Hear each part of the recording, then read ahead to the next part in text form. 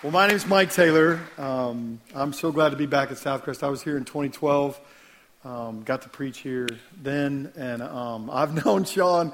I laughed at him last hour because I had to be like 20 when he was 19, but I'm not actually. So appreciate that. And then Josh was born the year we met. That's shocking. Anyway, that's my best English accent. Actually, that's all I got. We've lived in the United Kingdom now for just almost 4 years. But bless you, from the beginning, when I told Sean we were moving over, he said, man, we want to be a part of what you're doing. And so as a church, you guys have been supporting what we're doing over there. And then you've sent some amazing people to come, and not just short-term trips. You guys have come each of the last 2 years. You're bringing 2 this year. So you're coming in April, and then you're also coming in July with another group. But yeah, so that's awesome when you come. What you do when you come on a short-term trip is you come alongside an existing project, working with folks, and it's just enthusiasm and energy. And as much as y'all love Josh's accent, right? Don't you love that? Cool British. Actually, I created a thread between Sean and Josh and I because we were talking about the service, and I named it Josh's Cool British Accent because they wanted to get him up here to talk to you guys. But just as cool as English accents are to Americans, when y'all come over there, y'all are like rock stars. Seriously, the kids, especially in Teesside where we live, where it's not like a tourist attraction. It's not like London. They're like, "Are you an American?" And they love it, man. I mean, it's just like this cool moment where the English kids can't believe, first of all, that there's Americans living and hanging out in Teesside. But then it's just like a marriage made in heaven. So it's really, really cool when you come, do short-term stuff. And then your church has given us, over the last 3 years, 2 years, three of your own have come and done life over there. Kayla Moore and Angela Edmond, who's over here, came in 2012, did life with us 2012, 2013. And then Sarah Beecham came in September. And she'll be with us a couple of years. And it's that kind of a relationship that we dream of, honestly. If we had, a dozen churches that were doing that, we could really begin to see change take place in the United Kingdom. I'm not sure, Josh alluded to the state of the church a bit. And this isn't my sermon, so we'll get to that in just a second. But the state of the church is not great. 75% of churches have no recognizable youth ministry. That's one statistic. The glaring, alarming statistic beyond that is less than 3% in the United Kingdom claim to have a personal relationship with Jesus Christ, which is really, really hard for us in America to wrap our minds around because we're still, especially in the South, still look like a Christian country and a Christian nation, and we got our spiritual heritage from there. So it's really, really hard for us to understand the post-Christian culture that is Europe, Greater Europe, and the United Kingdom. And so we believe the only way to reach the United Kingdom is by relationships. Most people would not show up at church. I mean, Josh alluded, we crave this kind of stuff because we love the passion and enthusiasm. When you meet with your young people and you have 150 or 200 young people at a youth service, that's more than most churches will have on a Sunday. Most churches are 15, 20, 25 people gathering. It's just so different. But through relationships, the gospel has a chance. And that's why we do the gap year scheme where, by the way, scheme in England's a good thing, right? It's not here. But we do this gap year scheme in England where kids come over and do a year or two. So as you pray for us and as you think about us and as this family, this relationship, this partnership blossoms, why not challenge your young people to come and do a year or two, okay? Enough of the infomercial. If you'll grab your Bibles to Matthew chapter 5, we're in a series called Happy, all right? And it comes from that first word in Matthew chapter 5, blessed are you. Oh, how happy are you, okay? When you do, and there's several kingdom principles, kingdom ideas that Jesus, the greatest storyteller ever, preaching the greatest sermon ever, talks about in Matthew chapter 5. And we're going to read that passage, Matthew chapter 5, verse 5. Blessed are the meek, for they will inherit the earth. Happy are you when you're meek, because you will inherit the earth. The kingdom of God will advance. Happy are you when you are meek. Now, listen, he alluded to the fact that I went to Arkansas, or I'm from Arkansas, so I'm not the sharpest knife in the drawer, okay? But I didn't know what the word meek means, all right? I mean, I do, because I've preached before about meekness. But we have no concept of meekness. I mean, for the most part. Even dictionary.com has no idea what the biblical word meek means, all right? Let me read you the definition from dictionary.com, all right? Humbly patient. That's a good start. I like that part of it. Humbly patient. And then it goes on and says, or docile. Overly submissive or compliant. Spiritless and tame.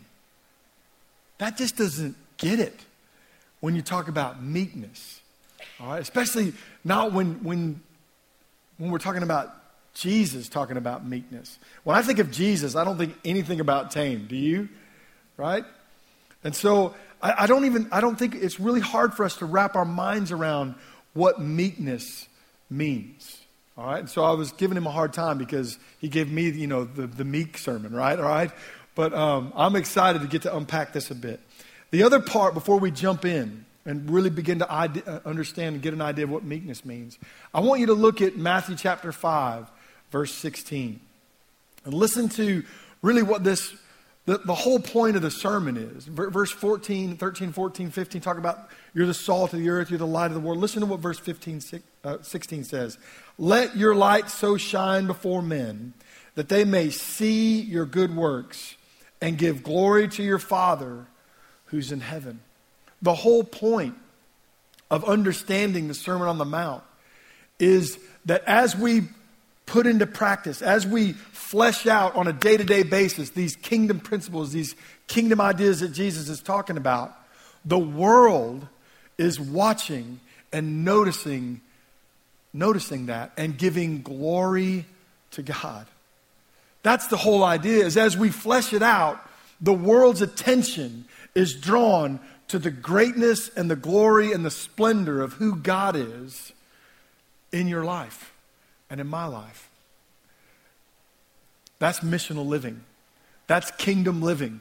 When we begin to put in practice these ideas in Matthew chapter 5. And honestly, it leads to a happy life. And people begin to look at you and go, there's something different about the way they live. You know people are watching you, right? Every day, somebody is scoping you out, not in a creepy way, but in our world, they're watching how you behave and how you live. We were joking on the way over here about driving, which I think most of us lose our heads spiritually when we get behind a wheel and drive crazy, all right? It seems like Christianity checks out the window, right? People cutting people off. I've never done that, ever, right? Sorry, I lived in Houston for 20 years. It's an offensive weapon in Houston, a car. Anyway, so a couple of years ago, I worked for an organization called Student Leadership University. And we used to develop young people. It was all very intentional idea of how to raise up next level leaders. And so Dr. Jay Strack, the founder of that organization, I was living in Houston, flying down to Orlando, doing ministry there. And we were putting on an event called Youth Pastor Summit. 2,000 or 3,000 youth pastors from all over the country gather. And Jay said, Mike, you're flying in from Houston, I know. So there's a guy coming in. Would you pick him up at the airport when you get to Orlando? Basically, I was a glorified chauffeur. That's really what my job was. And so I said, sure, no problem. And so I get on my plane. I'm 7A or 7F, left seat, right in coach. And so I'm sitting there. And lo and behold, the keynote speaker gets on my flight, the guy I'm picking up at the airport in Orlando. He's on my flight in Houston. And he sits in 7C, right? So you know what I did? I watched him.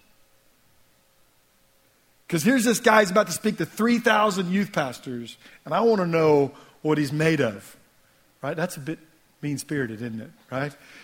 People are watching you today to see what you're really like. So he sits down, and we're about to go, and the last person gets on the flight. It's an older Hispanic woman, and she's from another country. She speaks no English.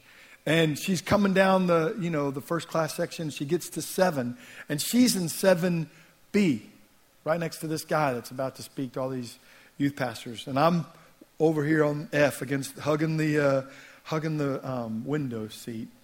And he gets up, he grabs her bag, he puts it up in the bin.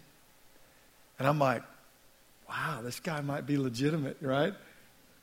And then he gives her C, and he sits in B, the worst seat on any airplane between two people, right? You know what I'm saying? That is just, I was blown away. I'm not going to lie to you. I was blown away, right? And then he starts talking in Spanish. And I know just enough Spanish to know that he was sharing Jesus with her, right? So we get, I'm cool at that point. I'm excited to be picking this guy up at the airport, right? So we do our thing. I never say a word to him. We land, and you know how you do when you get off, you land at the airport, everybody turns their phone on as soon as you can. And so we're at the gate, and I call him. I'm still in F. He's still in B now. I call him. He goes, I said, hey, I won't tell you his name. I said, hey, I'm here to pick you up at the airport. He goes, man, that's weird. How'd you know? I just landed, literally. I'm like, well, I'm just a few seats over from you. And he was like totally creeped out, okay? So like for the whole night, I took him to dinner. I was like, man, I just wanted to see if you were the real deal. You're about to speak to all these guys and gals. And he goes, man, did I do okay? Now just let that land on your heart for a second. People are watching us to see if we're real, to see if the kingdom of God's going to leak out of us as we live our lives in this town. What are people saying about you when you're not around? Are they thinking about you and going, man, I want to give God glory because of the way they live their lives? Meekness. Is it in you? Is it a part of your life? Does it leak out of you? Well, let's look at Psalm 37, because most biblical scholars reference from Matthew chapter 5, verse 5, is that Jesus took this phrase, blessed are the meek, from Psalm 37. So let's look at Psalm 37. I'm going to read 1 through 11. You can follow along, and then we'll come back and we'll try to paint a picture, if you will, of what meekness looks like in our lives so that we can reflect the glory of God and that we can live to our fullest potential and really enjoy happiness. That's what it's all about. Okay? So Psalm chapter 37, verse 1. Do not fret because of evil men, or be envious of those who do wrong. For like the grass, they'll soon wither. Like green plants, they will soon die away. Trust in the Lord and do good. Dwell in the land and enjoy safe pasture. Delight yourself in the Lord, and He'll give you the desires of your heart. Commit your way to the Lord. Trust in Him, and He will do this. He will make your righteousness shine like the dawn, and justice of your cause like the noonday sun. Be still before the Lord and wait patiently for Him. Do not fret when men succeed in their ways, when they carry out their wicked schemes. Refrain from anger and turn from wrath. Do not fret, it leads only to evil. For evil men will be cut off, but those who hope in the Lord will inherit the land. A little while more, and the wicked will be no more. Though you look for them, they will not be found, but the meek will inherit the land and enjoy great peace. What does it look like to be meek?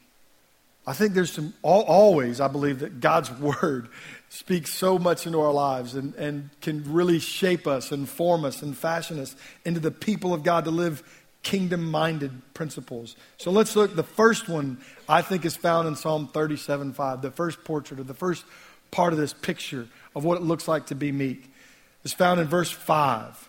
They trust in God. It's the second part of that verse. We'll come back and pick up the first part in just a second.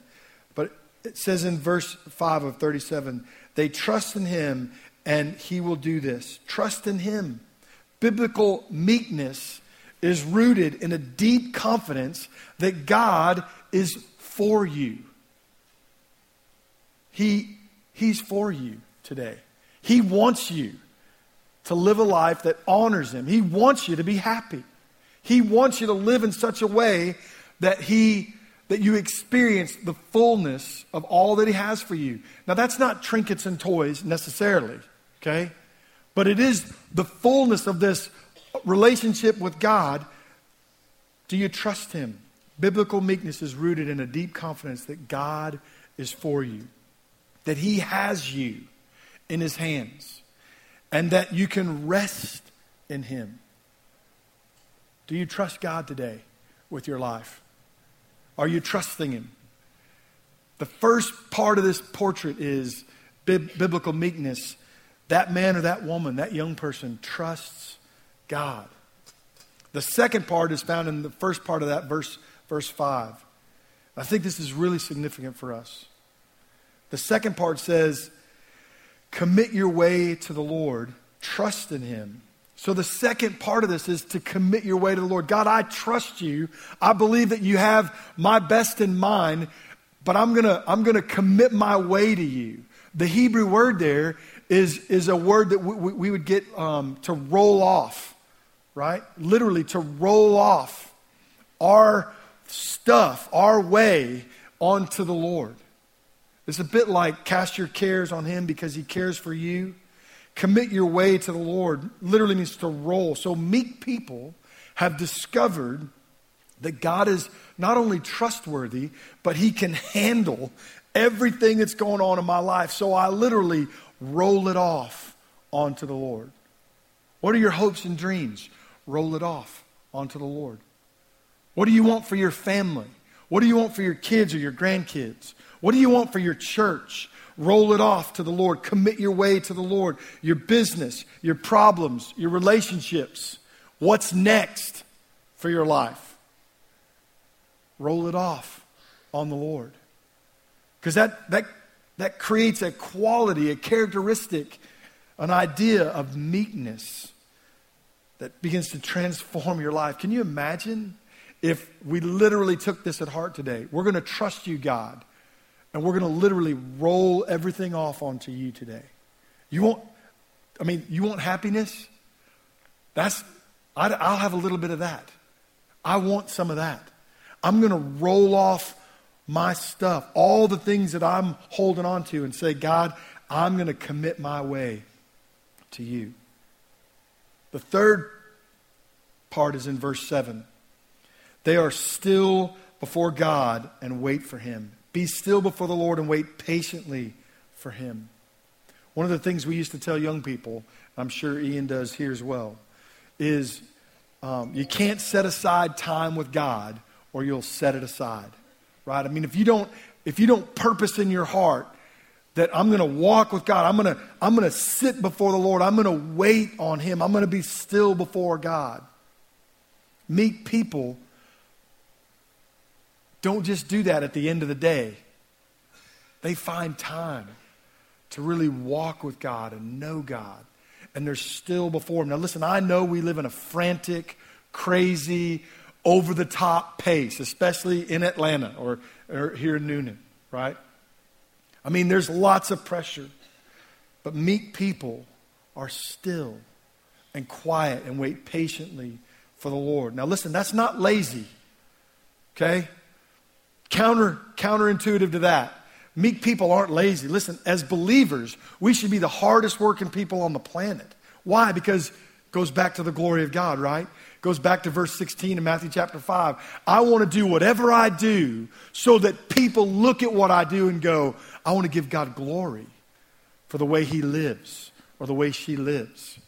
So meekness is not, being still is not lazy. It's not inactivity, but it is that moment, that time where you carve it out and you go, God, I'm going to wait for you.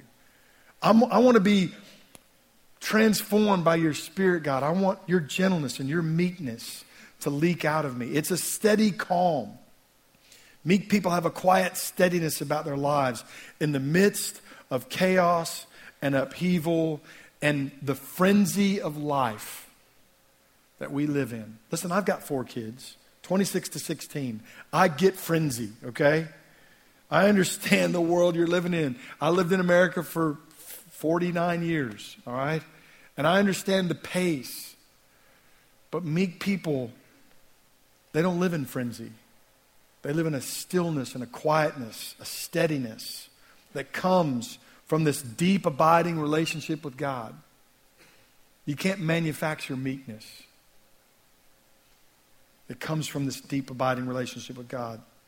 Do those words describe you today? Patience, calm, steady. Would that be said of you today? The fourth one is found in verse 7 and 8. And it's a great southern word, all right? It's the word fret, all right? I love that word. You wouldn't think it was a Hebrew word, but it is. It says, verse 7 and 8, it says, do not fret when men succeed in their ways, when they carry out their wicked schemes. Refrain from anger and turn from wrath. Do not fret. It leads only to evil. Meek people see their family and work and life are in God's sovereign hands. And when setbacks come, and they will, when challenges come, and they do, and pressure comes and you feel it, don't fret. Roll it off. Meek people don't fret over stuff. And I love that. I love the thought that the pressures of life come, the challenges of life come, the intensity of life hits you. And because of your relationship with God and who He is, you don't stress out. You don't fret. Now listen, we all blow it, okay? We all feel pressure sometimes and succumb. But as you and I develop in our walk with God, this relationship, this deep abiding relationship, meekness leaks out more than frustration and anger. And when the pressure comes, you rest in His sovereign hands. It's a supernatural quality, meekness. Supernatural, not natural. Supernatural. It only comes from knowing Jesus. You want true happiness? You want to feel blessed? Oh, how happy? Engage in this relationship with the guy that spoke this Sermon on the Mount. Engage in this relationship with God today and experience who He is.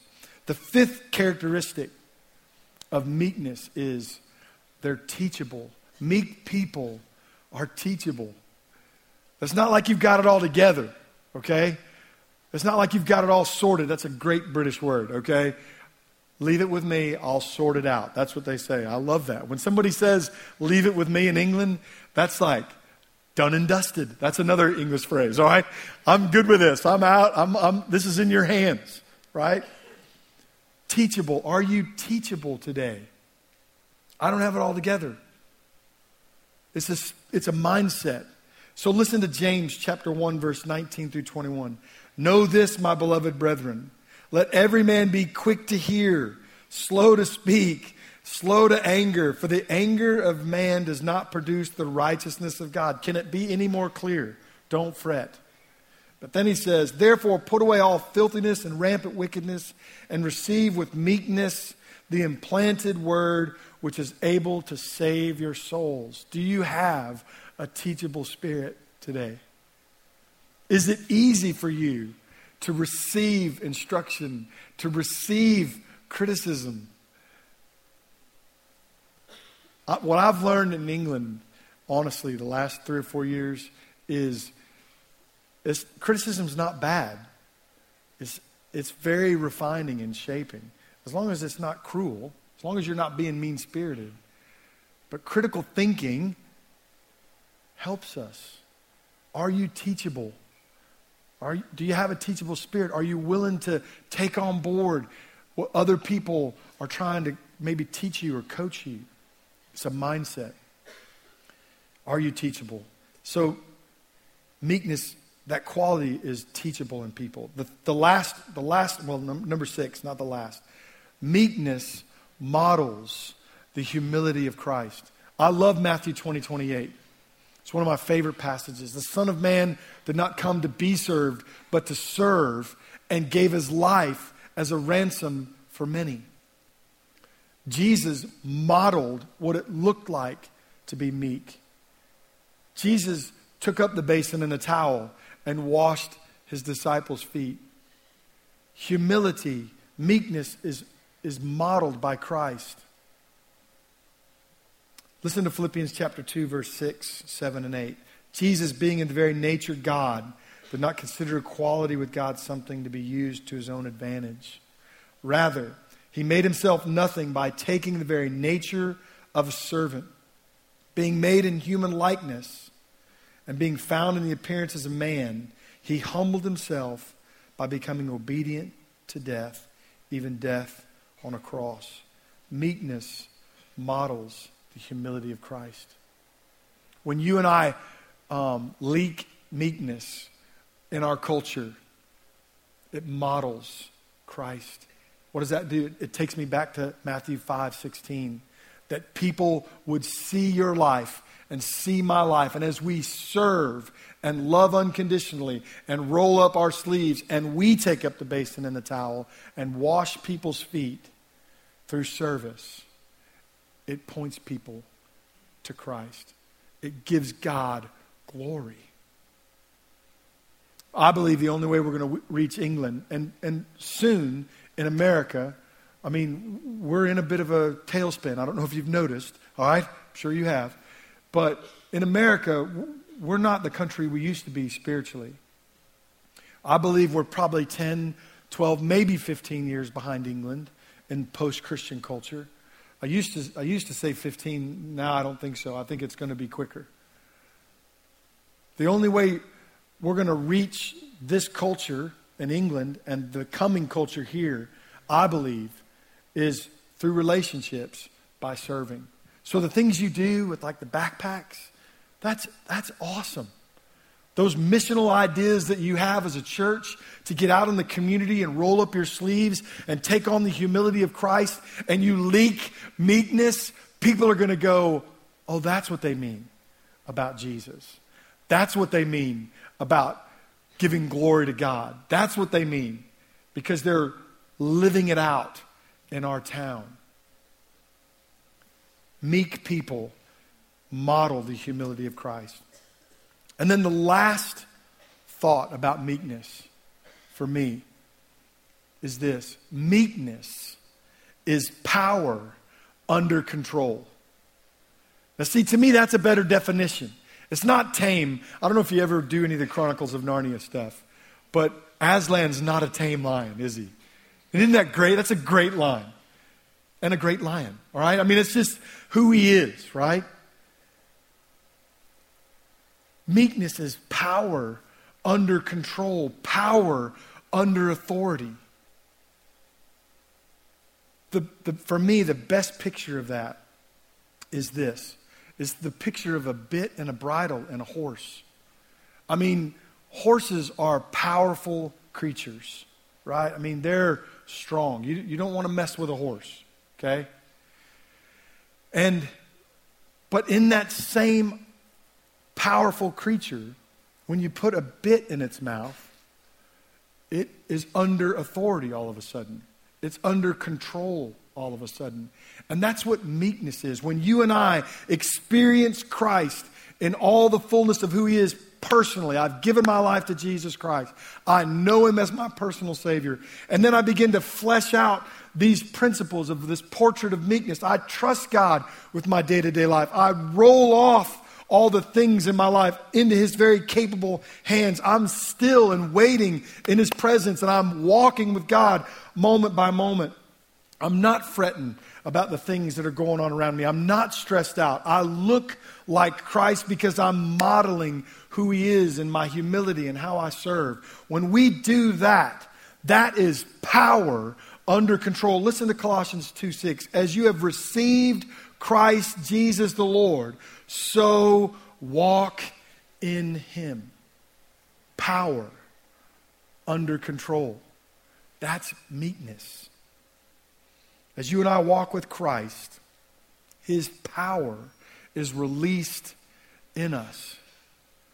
One of my all-time favorite movies is Secretariat. Now tonight, you should get some Orville Redenbachers and pop it up. And as a family, watch the movie Secretariat. It's about a horse who on June the 9th, 1973, my birthday, not my birthday, but actually June 9th, you can send cards. Number 2, St. Mark's Close, Stockton-on-Tees. Just kidding. All right. One of the great all-time moments in sports history, okay? Secretariat was in the Belmont Stakes, the third leg of the Triple Crown, not supposed to have a shot at winning because it's not the race that horse was supposed to win. Let's watch this clip. All right, this is a great moment. The field is at the post. Chick Anderson with the call. Horses now loaded in.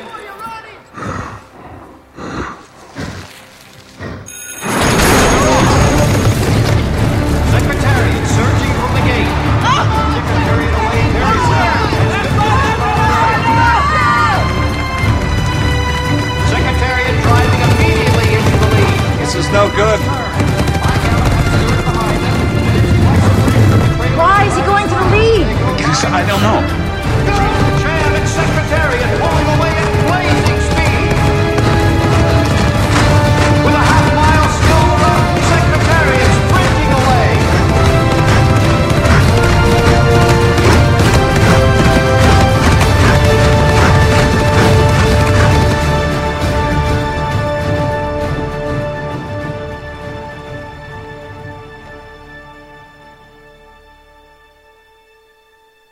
He laughs at fear, afraid of nothing.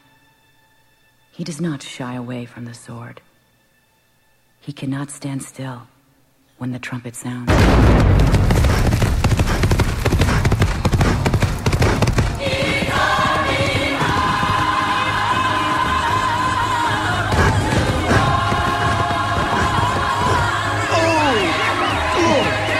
The lead is now 24 lengths. 26 lengths. 28 and still surging.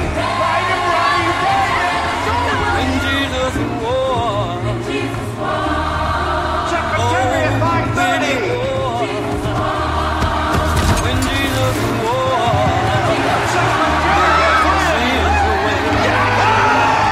Secretariat wins by 31 lengths. So how cool is that? A horse that wasn't supposed to win won by 31 lengths. A record still stands today. And power under authority. That's how we're supposed to live. In victory. That's how we're supposed to live, just full on. Understand the principles, understand the idea behind meekness. But we're meant to win. We're meant to thrive. We're meant to roll that stuff off on the Lord and leak meekness. That the way we live out our lives leads to victory and happiness. And ultimately, that's in our Constitution. Life, liberty, and the pursuit of happiness. Right? That's the way we're supposed to live out our day-to-day life.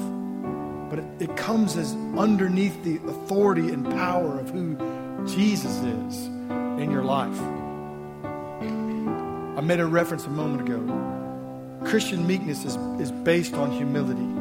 It's not a natural quality. It wouldn't just come out of us. It's an outgrowth. It's a byproduct of a new nature.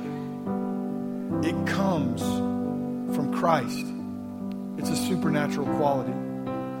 You can't have meekness, biblical meekness, without a personal relationship with Jesus Christ.